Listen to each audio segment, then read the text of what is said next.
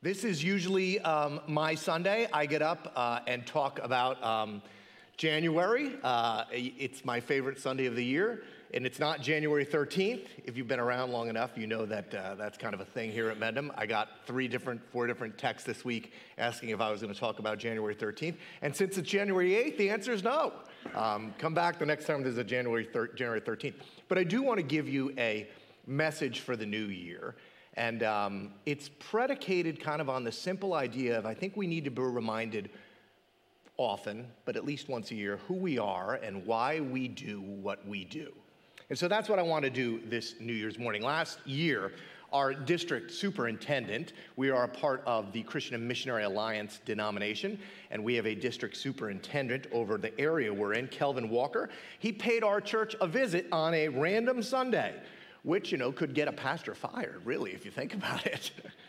And Kelvin, he's a great guy. He has a ridiculously tough job. He oversees over 120 churches in the New York, New Jersey area, from Cape May to Queens, in terms of diversity, right? And as you can imagine, lots of Kelvin's time is taken up solving problems. The church world is not easy. Those are very divergent areas where he's trying to help people with all kinds of different things, transitioning leaders, restarting churches, closing failing churches. It's very difficult work. And so I couldn't tell you the last time a district superintendent showed up here. It was well over a decade, at least in my mind. And of course, he hasn't been the DS for that long. So he came around last year, and afterwards we hosted him for a luncheon up at Grace House with the staff and the elders. And first he apologized and asked our forgiveness for not being out as much as he'd like to. The reason is, he stated that like any organization, right, the parts that get the most attention are the parts that are struggling, right? The squeaky wheel gets the oil, and that's understandable. And in fact, since we weren't very squeaky, it was kind of encouraging. And then he shared with us some observations of our gathering. He had been here, and he had done some research on our church. And I have to tell you, his observations about us, about you and I and this place, they were fascinating to me and inspiring, I think, to all of us that were there. And most of them centered around one thought. He kept mentioning our church's ability to take the message of Jesus and to make it tangible and relatable, understandable, and almost irresistible to the community in which we find ourselves living. And so he started asking the elders and I and the staff why we do that, and more importantly, how we do it. And then he said, I would love for you guys to figure out a way to teach this to the 120 other pastors in the district. And so, of course, he said, John, would you be willing to lead that? And I said, yeah, of course I'd be willing to lead it. And I want to be a team player and all. But the whole time I was thinking, he's just blowing smoke about this, right? Like, it's just well-intentioned, it's complimentary. That's never going to happen. How would that ever happen? Until about a month later, when I got a call from the person on his staff that was organizing our district conference, which is a mandatory attend for all licensed workers. And they asked if I would do a breakout session, and I'm not sure ask is the right word, where I would train all of these other churches on what we're doing here and why we do it, which of course presented me with a challenge. I've never actually sat around thinking about what we do and how we do it here. We just do what we do, right? And so I asked how long this spot would be, thinking, maybe it'll be like, 20, 30 minutes. And he goes, well, probably an hour and a half plus time for questions. So I'm like, an hour and a half? I got to fill an hour and a half? And can I just share with you, there is no worse audience than a bunch of other pastors listening to a pastor tell them what to do, right? Like, they're looking to harpoon you. And so I got to work putting words and thoughts and plans, purposes around what we do. And I came up with a crazy presentation called Fish, Food, and Focus. And so when I got done with it, I brought it back to the elder board and said, hey, I want to show you guys what we presented at the district conference. And the elders were like, this is fascinating. You should share it with the church. And so here we go. So I got up in front of all of these guys, and I began by telling them, look, I'm not like you. I never wanted to be a pastor. I'm kind of a church outsider. I grew up locally to our church. I grew up in Mount Olive. I went to church regularly, super regularly, only on Christmas and Easter. No other times, but very regularly, Christmas and Easter. And so I understand people that don't go to church. Those are my people. But I loved going to church on Christmas and Easter. I was kind of weird that way. I always had an affinity for God, a desire to know more about him, but actually just to know him more. And maybe this speaks to some of you this morning. Maybe you're here for the same reason this morning. I didn't have any context within which to wrap that, inquiry. So I started going to a local church of my youth, the place where I went on Christmas and Easter, and eventually I wound up here at Mendham Hills in 1991. I pulled into the spot up in that upper lot. I looked at my wife and said, "This is way too long a drive. We're never coming here again." Literally what I said. Vito, I kind of sat where you're sitting right now, so who knows what's in your future, brother? And, I just was a guy going to church. But I came in here and I was like, there's something special about this place. And so when I share these thoughts with you, please don't hear that I think I'm the one that's making any of it special. It was special long before I had anything to do with it. And so I threw myself into the ministry here. I really believed in what the Lord was doing in this place. And I kind of grew in leadership and in faith here in this place. And eventually I got to the point where while I was still a volunteer, I had a career in finance. I told you some of this in September. I took some time off to attend a conference with some other leaders here at the church. And the teacher at that conference got up and introduced me to, and if you have been around, you know it's my favorite chapter in the Bible. But more importantly, through it, he introduced me to a God that had a call on my life. And I think he has a call on your life towards these same ends. I really believe he does. That sermon, that chapter, that God is why I quit my job and I started serving on staff here at Mendham.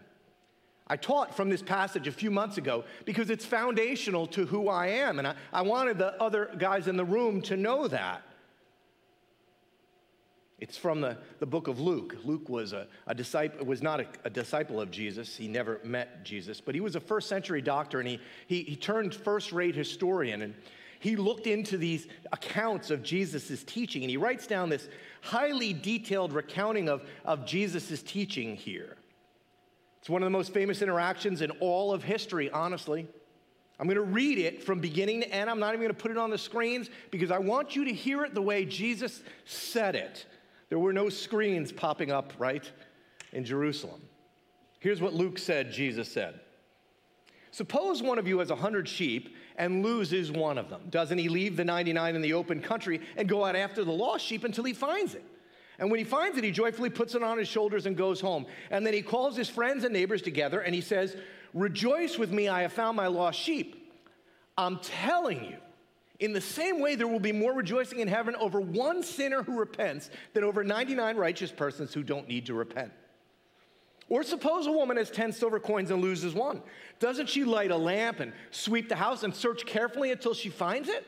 And when she finds it, she calls her friends and neighbors together and says, "Rejoice with me, I've found my lost coin." In the same way, Jesus says again, I'm telling you, there is rejoicing in the presence of the angels of God over one sinner who repents. Jesus continued, there was a man who had 2 sons. The younger one said to his father, "Father, give me my share of the estate." And so he divided his property between them. Not long after that, this younger son got together all that he had. He set off for a distant country and squandered his wealth in wild living. After he had spent everything, there was a severe famine in that whole country, and he began to be in need. And so he went and he hired himself out to a citizen of that country, who sent him to his fields to feed pigs. He longed to fill his stomach with just the pods that the pigs were eating, but no one gave him anything. When he came to his senses, he said, "How many of my father's hired servants have food to spare? And here I am starving to death. I'm going to set out and go back to my father and say to him, 'Father, I have sinned against heaven and against you. I'm no longer worthy to be called your son. Make me like one of your hired servants.' And so he got up and he went to his father. But while he was still a long way off, his father saw him and was filled with compassion for him. He ran to his son, threw his arms around him, and kissed him. The son said to his father, I've sinned against heaven and against you. I'm no longer worthy to be called your son. But the father said to his servants, quick, bring the best robe and put it on him. Put a ring on his finger and sandals on his feet. Bring the fattened calf and kill it. Let's have a feast and celebrate. For this son of mine was dead and is alive again. He was lost and is found. And so they began to celebrate the story of the prodigal son, one we looked at just a couple weeks ago. In that conference I went to those years ago, this very gifted pastor began with some observations about those three famous parables Jesus strung together. Some of them I pointed out to you a few months ago. Jesus tells three quick stories in rapid succession, and each of them have several things in common. And so what I want to look at with you this morning is just remind you again of those commonalities. The first thing that they have in common is that each story, in it, something valuable is lost, right? The first story is about a sheep. He's one of 99, and the sheep has gone missing. Now, here's the thing about sheep, right? Again, in an agrarian economy, they all understood something you and I don't. Sheep are notoriously stupid, famously dumb, which is kind of offensive because that's often what we're referred to in the scripture, right? And one of the things sheep are known to do, since they're not all that bright, is to wander off because they're driven by like an internal desire or craving. And it gets them into big trouble. They oftentimes follow their own basic instincts without giving any thought to where it might lead them. Now, in the second story, you move from 100 sheep down to just 10 coins. And this woman, this widow, loses one of those 10% of her estate. And in the first century, it's not easy for a woman to just go back into the workforce and replace that. There was no coming back from it, in a sense. I mean, if the sheep was a valuable part of the shepherd's livelihood, how much more so for this woman, that coin? And then, of course, Jesus tells the famous story of a father who had only 2 sons, and one of them goes off missing.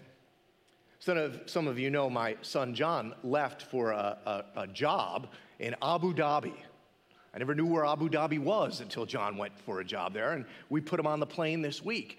And there's a video my daughter posted online of all of us in the driveway crying as he pulls away. Now, my son is a passionate follower of Jesus, and so I feel very good about that. I just miss him because of the distance. But imagine, and some of you know the pain, of a son that is not only distant in physical space, but distant from the heart of the father. My friend Gary was here last week. He talked about his daughter that he raised. You know, his first 2 kids were just picture perfect. That his third kid wound up a pregnant, homeless drug addict on the streets of California. Gary would sit around and wait for his daughter to come home. And so what was Jesus' point in telling these stories? It was simply this, and I remember hearing it at that conference. It was so poignant. When people are separated from God by sin, God feels the loss. And his love for them still says, even though you're way off track, you still matter to me. You really do. Doesn't matter why you're off track. I mean, the sheep were separated by the sin of their own instinct, their own broken nature, because of the way they were born, their natural inclinations that just flowed out of them. The coin, right? The coin was incapable of thought, but it found itself in the situation it was in because of someone else. The coin was lost because of the thoughtless actions of, in a sense, the sin of someone else. And then there's the son, right? The son's lost because of his own choices. Even in the face of knowing what's right and what's wrong, this son willfully, brazenly chooses the offensive. And yet Jesus goes, yeah, none of it matters to me. I love every one of them. I long for them to be found. They're all valuable to God. The line I'll always remember from that talk all those years ago was this. He said, you've never looked into the eyes of another human being who isn't valuable to God. He actually did a wonderful analogy. Remember, they don't do this anymore. Remember when we used to care what we got in the mail? We'd go out and check. Now it's all junk. But remember you used to go out there and mixed in with your bills would be that thing, have you seen me? And he told the story of how he was getting his bills one day, and he was coming in, and he was standing over the garbage can, just throwing the garbage out, and he took that "have you seen me?" and he just tossed it into the garbage can. And he said he had this overwhelming sense that the Lord spoke to him right at the moment and said, "Don't you understand what you just did? That is somebody's child, and you don't care. You just threw that in the garbage. And don't you understand that I have children all over this world, and most of the people of this world just don't care?" And he said, I felt this deep longing and calling for God to care about his children all over the world, to not do that ever again. And I mean, that just so resonated in my heart as I sat there. Second thing that all of those stories had in common was what was lost was worthy of an all-out search. Like literally, it was worth a lot of effort, right? No cost was too great for each of these searches. To the shepherd, right? The one sheep was so important, he was willing to leave the 99 to go after the one. He doesn't just call out to the sheep. He doesn't, tell people he's missing, and if you see it, he doesn't just post flyers. He goes out looking for the sheep. That's how much the one was worth. And Jesus says that the woman, she lights a lamp, she sweeps the house, she searches carefully till she finds it. We read it like she just looked in the cracks of the cushions and maybe that's where it would be. But the scriptures indicate she had a plan. She didn't wait till morning. She had to light a light. It was worthy of even looking in the dark. It was not some silly, willy-nilly search. She went room by room, searched and searched until she found it. She didn't give up when initially it was hard to find. And then you have this father whose son left of his own choice. He allowed him to go, but can you just imagine every day him scanning the horizon day after day, just willing the wayward son to appear? And when he does, what's the father's response? He hikes up his robes, and contrary to socially accepted norms and customs, to his embarrassment, everybody in town would have looked down on a father he didn't care. He ran to greet his son. And again, what is Jesus' point? Why are these stories all the same? Because God values people so much that he searches for those who are lost and separated from them. He's not indifferent. He doesn't just send down, here's the Bible. You see, before I understood these stories, I assumed my relationship with God was like this. I've sinned and I'm separated from God. So I need to do something. I need to get myself in order. I need to get myself fixed up in order to get back in God's good graces. He's like way far off and mad at me, and I need to do something to get back to him and please him. But Jesus is saying, no, you don't understand my dad. I didn't find God. The sheep didn't find the shepherd. Don't you see? The coin didn't find the woman. They're incapable of finding their way home. They were lost. Somebody had to go find them. I'll give you one more thing the three stories have in common. Finally, just as importantly, there's this. In each one of them, the thing that has been found, right, the one who found it, who loved them because they mattered so much, they throw wild parties and celebrate like crazy.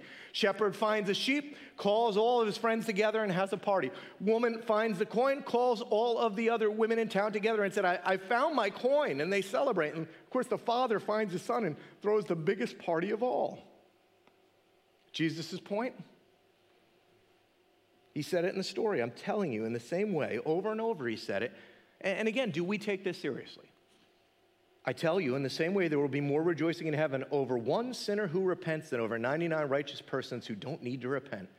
Jesus was saying, if you want to know what makes the heavens rejoice, if you want to know what makes the Lord sing, every time one single sinner, one single person far from God is found and comes home, the party starts in the kingdom of God. For me, it started in a booth of a Roxbury diner on Christmas Eve in 1986. A big banner was unfurled in the kingdom of God that said, "Welcome home, John." For some of you, that's your story too. The banner unfurled, and I hope you can name the time it did. My name was added to that invitation list for the greatest party ever to be held, the wedding feast for the Lamb of God. If yours isn't there, I would encourage you this Sunday, this New Year's Sunday, to make sure it is, to seek after God and tell him you believe Jesus is exactly who he said he is. And this celebration, it's repeated time and time again. And when I left that conference, I came to a different understanding of who God was and the love of God for me and for others. And it just, I was like, this is what I want to do. This makes so much sense to me. I want to give the best of my life, my best effort and time to this task, to this search, to this project. Friends, that day my mission became, and over the last decades incrementally so, it's become, I think, our shared mission here at Mendham. Why are we so intent on reaching our community? Why does Kelvin show up here? He goes, I had heard this about you, but I experienced it when I was with you and your people. Why? Why? Because this is who Jesus is. This is who our dad is. Now, that's not a great proprietary vision statement. It's not like I came up with it and somebody said I never thought about before. In fact, Jesus, we're just under shepherds, right? Even pastors, we're not really shepherds, we're just under shepherds. We serve under Jesus. It was the great shepherd who laid out, in a sense, the mission. You all know it. Then Jesus came to them and said, all authority in heaven and on earth has been given to me. Therefore go and make disciples of all nations, baptizing them in the name of the Father, of the Son, and the Holy Spirit, and teaching them to obey everything I've commanded you, and surely I'm with you always to the very end of the age. Jesus' marching orders. Jesus' mission statement, right? He had given it in another form earlier. The Son of Man came to seek and save the lost. And so a couple of weeks ago, I looked around at all of these pastors gathered, and I said, here's my overarching point for all of you guys from which everything else flows. If you want to reach your community, and I would echo this to our community, if we want to reach our community, if we want to transform our community, this needs to become, for everybody that gathers and hears this New Year's Sunday morning, it's got to become a little personal. These are your Father's children. It has to become our mission, your mission and focus and calling. See, the problem for churches oftentimes is churches just become these places you go. There's almost like this underlying thing that's built into the culture. Well, I just want to go to church. See, for churches a lot of times, it becomes about trying to just be a place people go. Their vision gets a little wonky and fuzzy.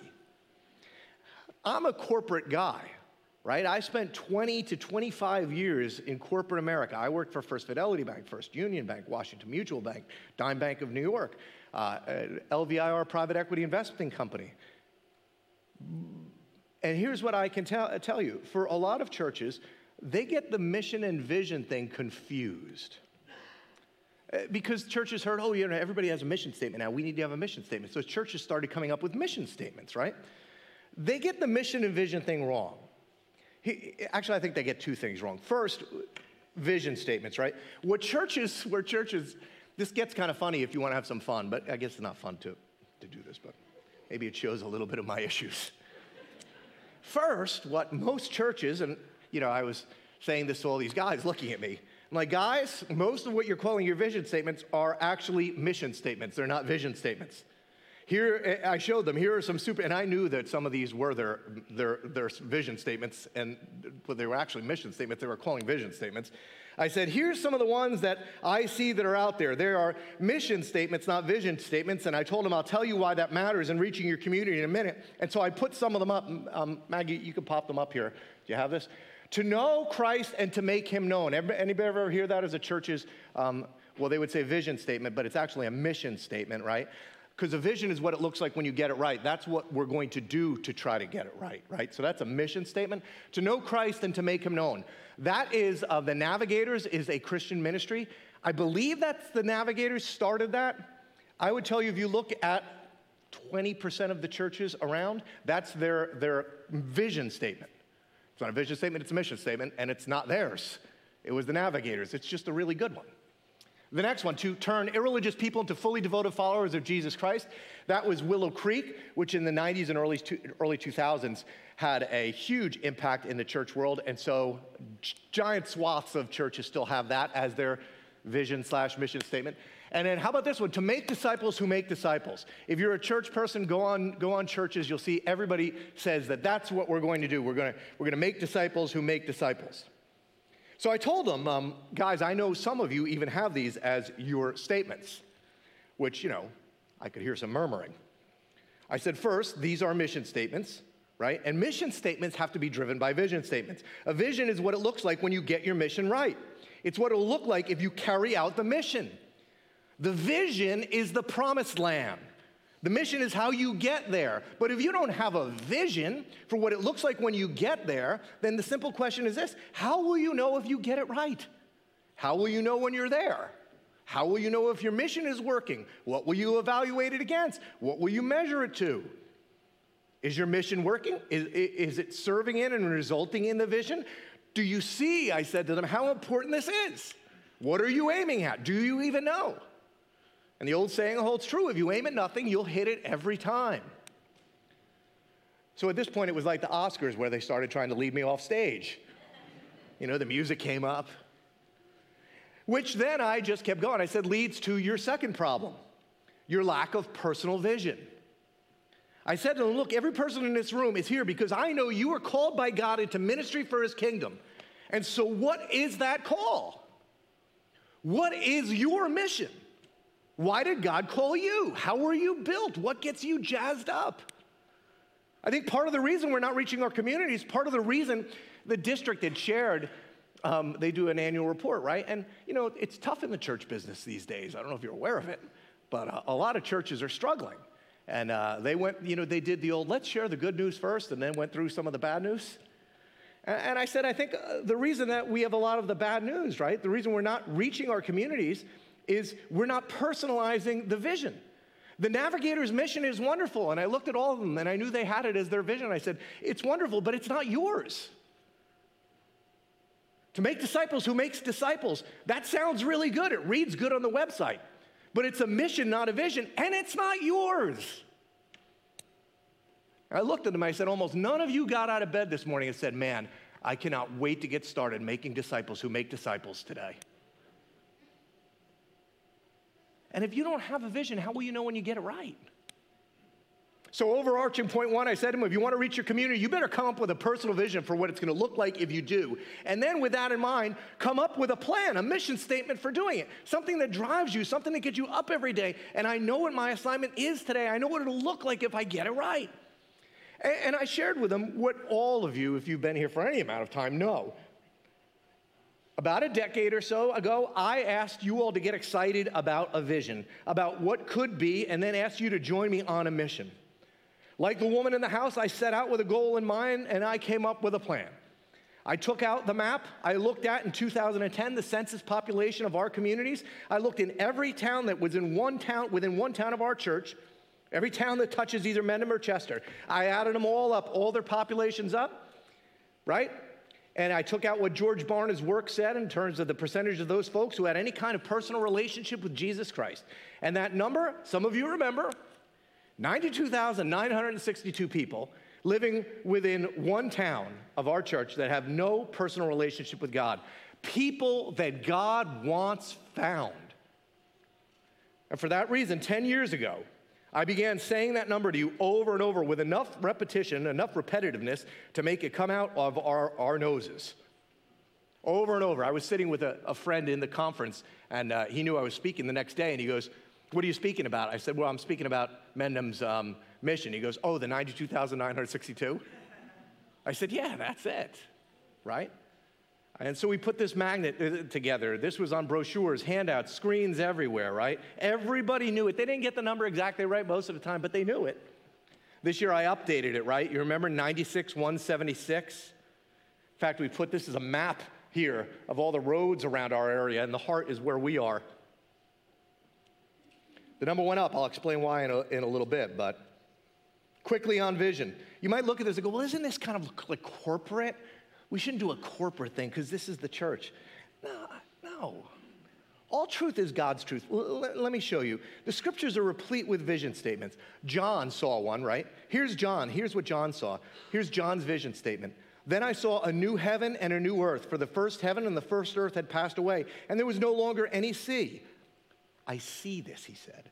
I saw the holy city, the new Jerusalem, coming down out of heaven from God, prepared as a bride, beautifully dressed for her husband. And I heard a loud voice from the throne saying, look, God's dwelling place is now among the people, and he'll dwell with them. They'll be his people, and God himself will be with them and be their God. He'll wipe every tear from their eyes. There will be no more death or mourning or crying or pain, for the old order of things has passed away. He who is seated on the throne said, I am making everything new. And then he said, I love this, write this down. For these words are trustworthy. Write it down, John. This is important. I am a fan of the Dallas Cowboys, America's team. Theologian Emmett Smith once said, it's only a dream until you write it down. Then it's a goal. Peter understood that. Here's what Peter wrote down to the churches. You are a chosen people, a royal priesthood, a holy nation, God's special possession, that you may declare the praises of him who called you out of darkness into wonderful light. And so I asked all of the pastors, right? Does your vision include your community? Are your people inspired and excited about what it could look like? Now, here's what our vision is at Mendham. We don't talk about this as much, but it's right on our website. If we get it right, we would be a transformational community of faith, hope, and love so compelling that people near to and far from God are drawn to Jesus. My vision is that when I walk in ShopRite, I hear people asking each other, I wonder what's happening at Mendham Hills tonight. I told the men and the women gathered that if Luke 15 makes your heart sore like it does mine, then you need to get your church to own and understand and celebrate its mission and vision. Say it until they own it and celebrate like crazy. This is why we do those baptisms at the lake. We do what Jesus said to do. We celebrate like crazy when the lost are found. I'm telling you, I was in CVS this week. This is awkward when your pharmacist knows who you are, right? Because they know all the things you're taking. Right? And so I walk in and I'm minding my own business. Hey, you know, she says to me, all I ever hear about is your church. I said, really? She goes, oh yeah, everybody comes in here and somehow or another, because I'm a person of faith, they start talking to me about your church. And when are your services again? And so I took the pastors then. They just want practical, right? Just tell us what to do. All right, fine, right? And so I said, I'll give you some practical. I said, and this is the truth, and I was thinking about Connie Baker is here today. She'll remember this. On my first day as the lead pastor at Mendham, I came into the staff meeting. I wanted the staff to understand that we had to change our expectations. So I introduced them to my spiritual mentor. He's kind of my spirit animal, John Taffer from Bar Rescue. Raise your hand if you've ever watched an episode of Bar Rescue. Raise your hand, please. Don't be ashamed, because I love Bar Rescue. Raise your hand. No, I want to see him. Raise your hand. Right. So in front of this room with more people in it than right now, I said, how many of you all these pastors, how many of you all have watched Bar Rescue? One person. And I said, well, this is your problem, right? I can tell you right now, you have not watched Bar Rescue. You need to go back to your church and take your staff and sit through a few episodes of Bar Rescue. Why, right? I mean, if you've seen one episode of Bar Rescue, you've seen them all. Because somebody comes in and basically goes, what are you people doing? Right? And so you know what I did? I'll never get asked back. I said, I know you don't believe me, so we're going to watch one together right now. And so there at the district conference, I threw up an episode on the big screen of Bar Rescue, right? And all these pastors are looking at me going, who is this guy, right? So I made them watch 15 minutes of Bar Rescue, right? And it was just brilliant because, you know, they go into the bar and there's all of these beer taps and there's just a scribbled on piece of paper that says, no beer. Right? No draft beer. And the sign's been there for months. And then people are asking for drinks. And, oh, we don't have any of this. We don't have any of that. And there's flies everywhere, blah, blah, blah. And so meanwhile, the two owners are in the back. And they're not concerned that there's no draft beer in the bar or that there's nobody in their bar. They're in the back talking about, I think we should do goat yoga classes here on Tuesday night. And I looked at all these pastors and I said, don't you see this is what we did yesterday? We spent a full day on polity discussions, which basically like arguing over who can use the term reverend. Literally spent a day on it. Rome is burning. The churches are emptying out. We have no beer on tap. But we're spending days trying to figure out what the proper usage of different terms are. And I understand that's important. It is important. But if you want to understand why a lot of churches are struggling, that's a little bit of your answer. There is way too much time spent on business other than what's the passion of the Father's heart.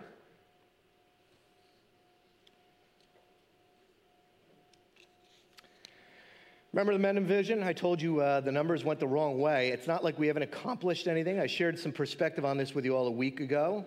I said to those guys, guys, look, a lot of times guys get up here and they blow smoke at you, and because they have billions of dollars in money and 100 people on staff. We have four full-time employees at Mendham Hills. We exist on a country road in a increasingly liberal town.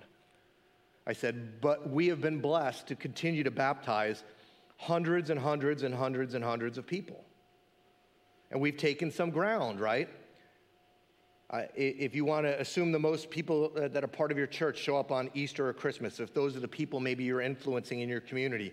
In 2012 for Easter, we hosted 555 sons and daughters that God wants found. In 2022, we hosted 926. How about this? In 2012 for Christmas Eve, we hosted 472 people. This year, almost 1,400. And by every means, whether you look at small group involvement, giving, can I thank you again, in a year where the stock market was down over 20% and inflation is as high as it's been in 40 or 50 years, more money was given into the ministries of this church last year than ever. For at least the 10th consecutive year, giving went up in this place. You people are phenomenal. This is why Kelvin walked in here and goes, your church can help us. We're making a difference, but I told you things went the wrong way number-wise. Why?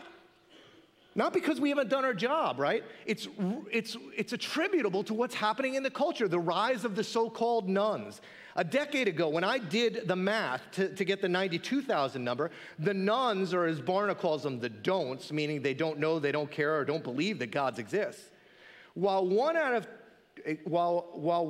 of 10 U.S. adults qualified for that category in 91 and again in 2001, the segment nudged up just a couple more percentage points by 2011. So that number didn't move much.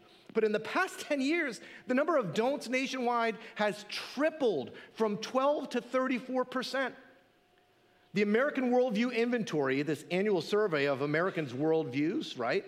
They reveal 43% of millennials now are don'ts, the highest of any adult generation in the country. This is what Barna concluded as a result. I read this to you in September. That we need to own this, church, because there are lost sons and daughters that God wants found. The United States has become one of the largest and most important mission fields in the world. We are faced with a young adult population that is breaking the established patterns. They do not embrace many of the core beliefs and behaviors that characterize those who came before them. This new America we see emerging is radically different demographically, politically, relationally, and spiritually. It is a young, non-white, mobile population. It is largely indifferent to the United States and is demonstrably skeptical of the nation's history, foundations, traditions, and way of life. They are technologically advanced, sexually unrestrained, emotionally unpredictable, and a spiritual hybrid. Christian ministry, as practiced for the last 5 decades, will not be effective with this unique population. And yet, every single one of them is of such great value. They are worthy of an all-out search, and when found, celebrating. And as a result, here's what he concluded. Looking ahead, he said churches need to invest heavily in reaching children and equipping their parents, offering a solid foundation of absolute moral truth, reimagine typical church services and programs, and foster bold and creative leadership. Like never before, I believe we need to reimagine and increase our efforts to strategically transform this new cultural landscape with biblical truth. All of this reminded me of something Andy Stanley said one time. It resonated with me, maybe because our church is in horse country. This is what your neighbors might be thinking. Out where I live, he said, there are dozens of stables and riding rings, covered, uncovered, high-end, low-end. There are signs everywhere advertising riding lessons, claiming to have the most qualified, experienced trainers and the finest facilities. But I've never once turned down one of those gravel driveways to check out a riding ring or interview a trainer. Why? We're unhorsed. Nobody in our family rides horses. We're not non-horse riders because we can't find a clean stable or a qualified trainer. We aren't unequestrian because we can't afford to rent or purchase a horse. We don't lack interest because we don't know what a horse is, just the opposite. We know enough about horses to know we aren't horse people. It's not what we do. If the finest stable with the most qualified trainers in America moved into our area, we still wouldn't go.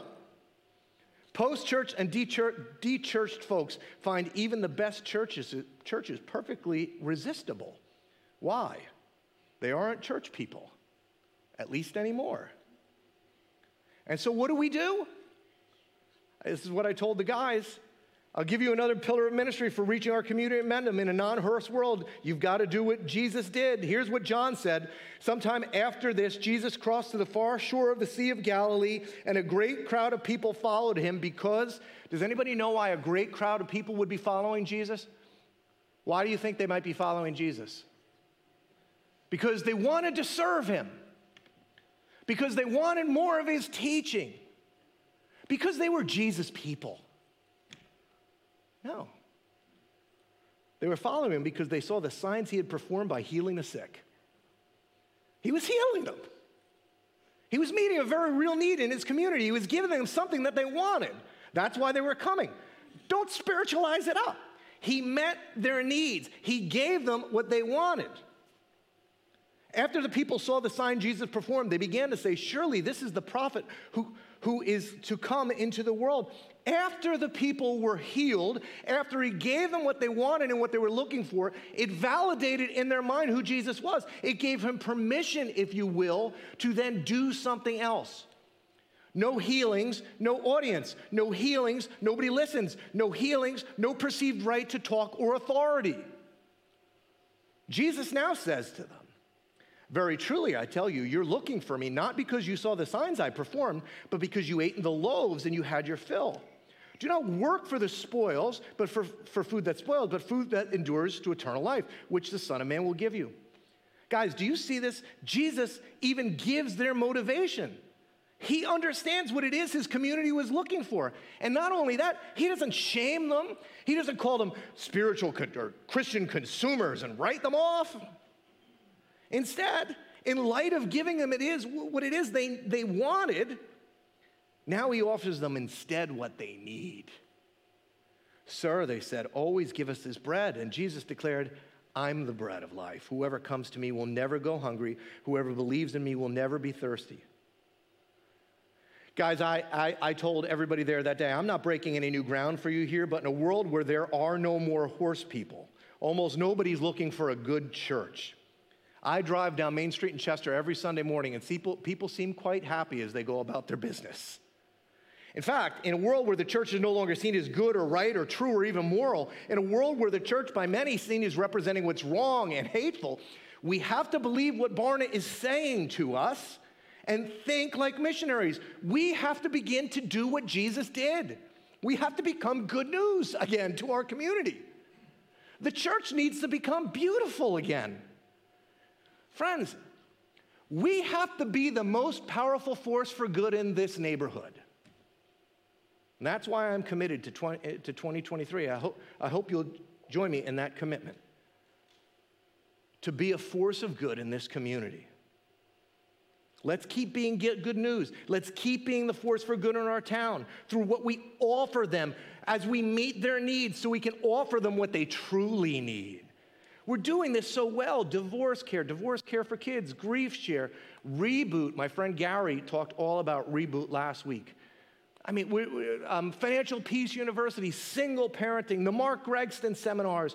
We're doing it on Sunday mornings to the best of our ability. We need you all, like when you're serving on the welcoming team here, this has to be the friendliest, happiest place on earth, right? Disneyland should be embarrassed about the way we make our guests feel here. That's what it should be. When we're doing it on Sunday mornings, right, we want to make our teaching accessible and practical. Next week, we're going to begin talking about relationships, healthy relationships. If the greatest commandment is to love our neighbors as ourselves, if they'll know we're Christians by the way we love, we better get it right. And our community needs us to get it right. They want us to get it right. They're looking for friendship and community. This is why you need to get in a community, get in a small group, be a friend. And then finally, let me just close with this. I got to get out of here.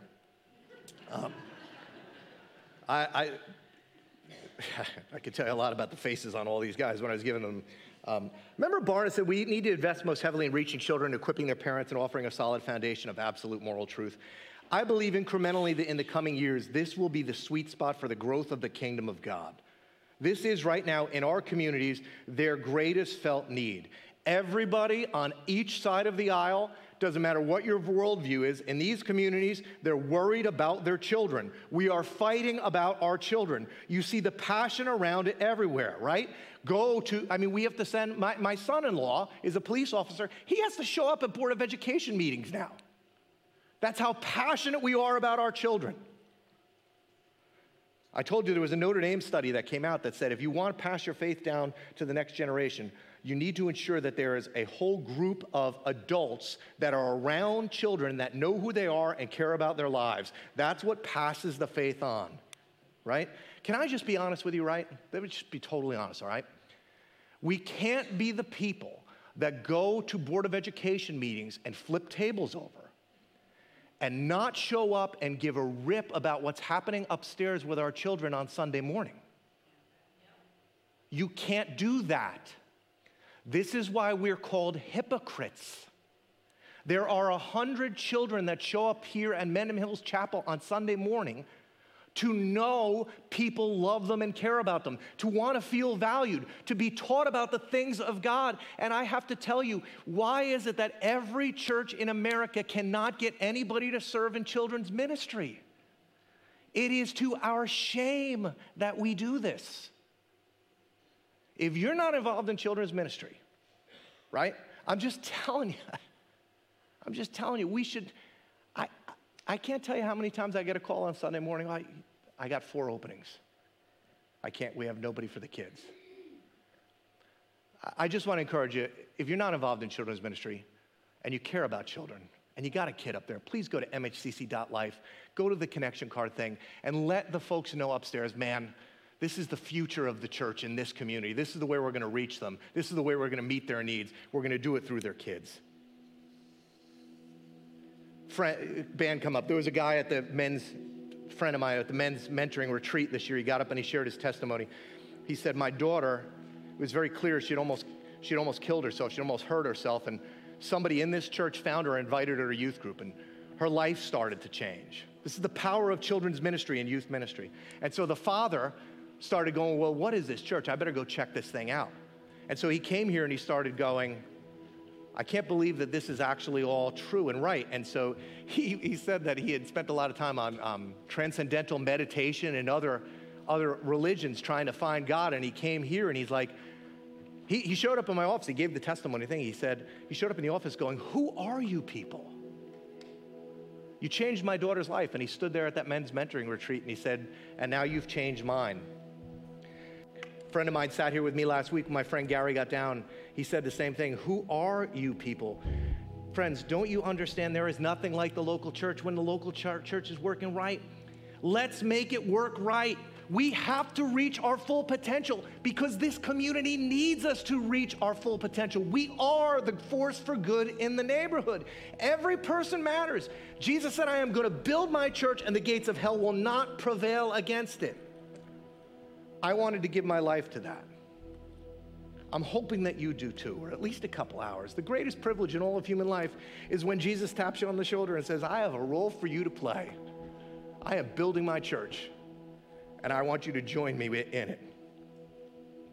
Friends, in 2023, love freely, serve joyfully, shepherd selflessly, give sacrificially, pray unceasingly, follow unwaveringly, and believe.